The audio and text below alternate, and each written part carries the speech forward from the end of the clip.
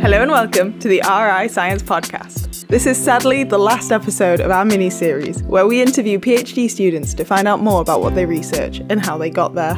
I'm Charlotte Collingwood, and when I'm not working on my own PhD in computational neuroscience, I'm an intern with the digital team at the RI. I've managed to convince 5 of my friends to join me in the studio to tell me more about what they do as PhD students. Please do leave this episode a rating and a review to let us know what you think and help more people discover the podcast. In today's episode, we're discussing computer science. Would you like to introduce yourself? Hi, I'm Karan Mukhi. I'm doing a PhD in computer science at the University of Oxford. My work is very much focused on renewable energy. Interesting. We'll definitely get onto that. But first, how would you define computer science as a PhD subject? That's an interesting question for me, especially because I did my undergraduate degree in physics. Okay. So I've come in from a different discipline. I wouldn't say I have like a formal training in computer science. But on the other hand, it's nice because lots of other people who I'm doing PhDs with haven't done their undergraduate degree in computer science. Would you say that's a pretty common path then? Yes, definitely. For very sort of maths-related subjects. So I did my undergraduate degree in physics. I know lots of people who have done undergraduates in maths and engineering and other sciencey subjects. Nice. And what specific subject do you study as part of your PhD? So I'm looking at integrating more renewable energy sources onto the grid and optimizing power flows on the grid in the presence of lots of renewable energy sources like wind and solar, which are intermittent. Very cool. So is that for the UK grid specifically, or are you looking more at how renewable energies can be integrated more generally into power systems? More generally into power systems. There are a lot of case studies that I look at that are just in the UK and some with the US grid. And how do you even do that with computer science? What are you doing with the project? So actually in power systems, there's a lot of computational techniques. Basically, balancing the grid is one massive optimization problem. You're trying to balance the supply and demand in real time for everybody who is connected to the grid at the same time, which is a hell of an optimization problem. Yeah. So when you say balancing the grid, what do you mean? With the grid, you need to have supply, so everything that's being generated, and demand, everything that's being consumed, be the same at all points in time. So your generation, it comes from your power stations or your wind farms or your solar farms, right? And then your demand comes from you and me turning on and off the light or putting the kettle on after EastEnders. I was going to ask, is that a true fact? That is very much a true fact. There's a power surge. For people who don't know, there's a power surge in the UK about 3 p.m, 4 p.m. As soon as EastEnders has an ad or something, there's a big power surge across the grid as we all turn our kettles on to go make a cup of tea. Yeah, exactly. And so it's most noticeable when there's really large TV events, like say halftime at the World Cup, semi-finals, or I've heard that National Grid even monitor the plot during common TV shows to see if it's an extra harrowing episode, then they'll more people will turn the kettle on. And in my head, I didn't go to harrowing. I went to really boring. I was like, if the plot's just not interesting enough, you can go make a cup of tea. No. You want a cup of tea if it's been if you need the comfort. Yeah. And so, do you map EastEnders with your project? Sadly, not. I don't know how I would do that, but yeah. So what part of, if this balancing problem, to bring it back to your actual PhD, if the balancing problem is this nationwide, almost global issue of always matching supply and demand, how does one PhD fit into the wider system? Do you have a specific problem you're looking at? Yeah, so I've got a very specific problem to look at, which is looking at the charging schedules of electric vehicles. So in the next decade or so, there's going to be mass adoption of electric vehicles. It's already started, and it's just going to grow and grow. And that means that the demand in energy is going to change a lot because we've got this, instead of getting our energy for transportation, for using our cars from fossil fuels, we're now going to get it from electricity. And that means we've got to figure out when all of these cars should charge. And if we can sort of extract some utility out of that to help balance the grid. So on the flip side of this, you have a lot of wind and solar coming onto the grid as we try and decommission all of our gas and coal power stations. And with that comes a lot of intermittency because the wind is not always blowing and the sun is not always shining. Mm-hmm. So my project is looking at seeing if we can match the generation in wind and solar to the demand coming from electric vehicles charging. Okay. So I guess my questions from this are kind of twofold. I'll do them one by one. First off, is there any way to guarantee that the electrical cars will be coming from these renewable sources, or will the electricity originally be generated by fossil fuels? And then we have the alternate problem of trying to increase the renewable energy in the grid overall. So there is quite an easy way of guaranteeing that it all comes from renewable energy sources, and that's to have a 100% renewable grid. The ideal. The Ideal. dream. That's what we want. Yeah. But in the meantime, we can't guarantee that the grid is going to be 100% renewable. However, we can shift the demand in energy to charge electric vehicles so that it matches the generation profiles of wind and solar, so that we can try and maximize as much renewable energy that we're using.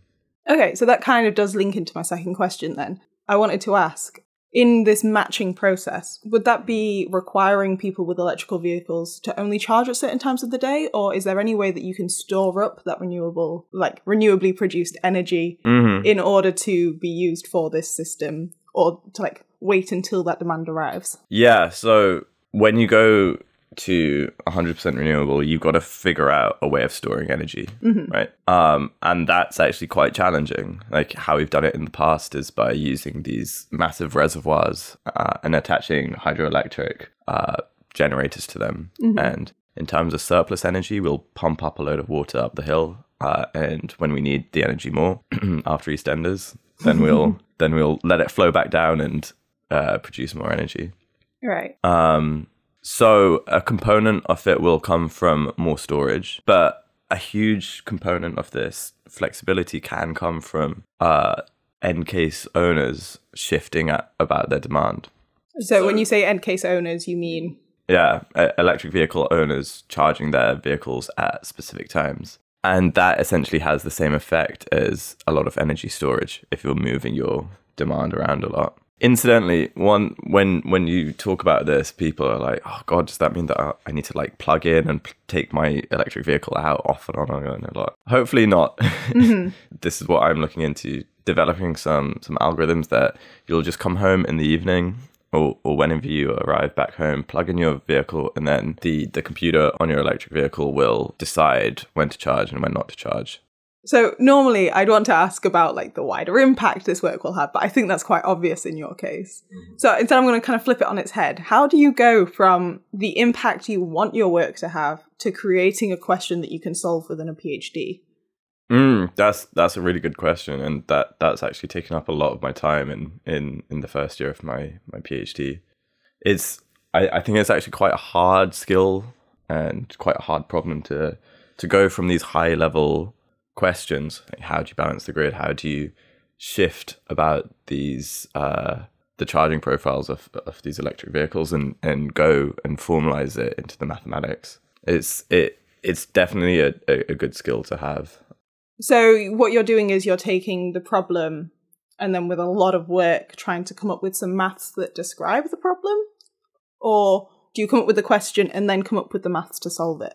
Yeah, so you come up with a problem and then you see how you can model it and break it down and really formalize it into the mathematics that you can actually reason over a lot easier. So once you've formalized all of this maths and you've created the question that you want to solve, how are you going about it day to day in a computer science PhD? What does that look like? So yeah, one of the big components of my project has been trying to quantify how a population of electric vehicles can charge. So there's inherently an amount of flexibility in how a single electric vehicle can charge, and then trying to aggregate all of those individual flexibilities into a big population. There's a lot of geometry involved, and a lot of maths that I hadn't heard about before and I hadn't done during my undergrad and masters. But it's been very interesting to learn and really sort of fulfilling to see how this maths can actually be used to tackle these big problems. Yeah, definitely. That sounds like a really interesting problem. What are you expecting the outcome to be? Like, how will you know that you've solved this problem? Yeah. Well, so there's I guess there's kind of different parts to the solving. So what I've been working on at the moment has been a pretty simplistic model, and I would call it solved at the moment. Well done. Thank you very much. But then those simplistic models are not as realistic as you want them to be, and there's more details that you can attach to them. So now it's a case of attaching more details and making the model a bit more closer to reality so that you can translate the results better into the real world. And how would that translation happen? How would that translation happen? In theory, energy suppliers would maybe use what I'm doing to optimize the charging of electric vehicles of their customers. Okay, that's really cool. Mm. And it must be really nice to be able to work on something where you can see a direct line to an impact that it would have. Yeah. And there's plenty of other people working on this, and maybe what I do will not be the last step in all of this, but it's part of it, and it's part of research to explore all of these avenues. And speaking of research, because I'm very aware that we're running out of time, sadly, I could ask you questions all day. You mentioned that you got into this field from starting in physics. Mm-hmm. Yeah. Did you always know that a PhD in computer science was something you wanted to do? No, never actually. I think the key thing driving me through this was that when I was younger, and I feel that this is the same of lots of people in my generation, we got told, the climate problem is a bit of a big deal. Just a bit. Just a little bit of a big deal. Yeah, I'm not freaking out a lot about this. So when I was younger, I realized this is kind of what I wanted to spend my life looking at. And I didn't really care through what angle I'd do it. Originally, I wanted to do a PhD in nuclear fusion. I've since realized that it's probably going to be more impactful changing our energy system with renewable technology that already exists. And then I wasn't sure if I should stay in industry or do a PhD. But then I think I came to the conclusion that it could be more impactful doing work in academia and then translating it into industry. Yeah, because obviously I know from our many years of friendship that you did take a few years out after your masters, right? Yeah, I took 2 years out. I worked for 2 years after my masters in the energy sector, which is where they converted me from being all gung-ho about nuclear fusion to really thinking that renewable energy was the solution. So would you have any advice for anyone considering doing a PhD?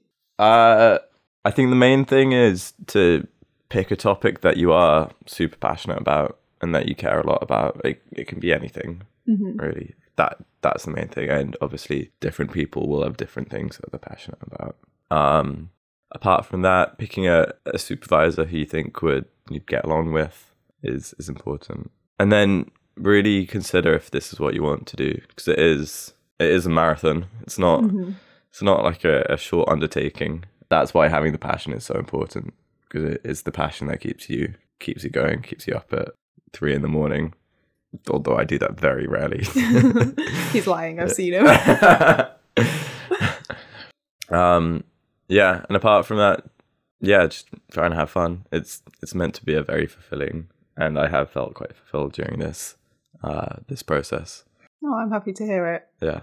And then, as always, my last question for the podcast. What is your favourite fact that you've learned as part of your PhD? My favourite fact. I think that the most interesting thing I've come across is that if you turned off all of the power stations in the UK and all of the vehicles on the roads are electric vehicles, then you could power the grid just using the energy stored in the batteries of the electric vehicles for at least a day. Wait, that's so interesting. So how are you using electric vehicles to power a grid? Yeah, well, so as as somebody who works in the power system, I just see electric vehicles as batteries on wheels. Of course. What else would they be? Yeah, exactly.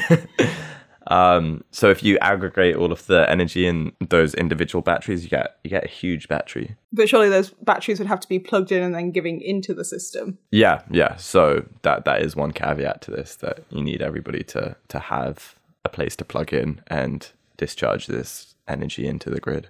So you're telling me if we were in an apocalypse right now and the energy grid went down, yeah, we'd have to rely on everyone with an electric car. Yes. Being so good as to give up their car. Yes. And plug it into the electric grid. Yeah, you can't run away from anything. You can't drive away from anything. You just gotta plug in. But we'll have our kettle for EastEnders. But then you'll have a kettle, so, which is very necessary in an apocalypse. Hey, we're British. We need that kettle. That cup of tea. Okay, well, thank you so much for coming in. It's been great having you. Oh, yeah. No, it's been great talking to you, Charlotte.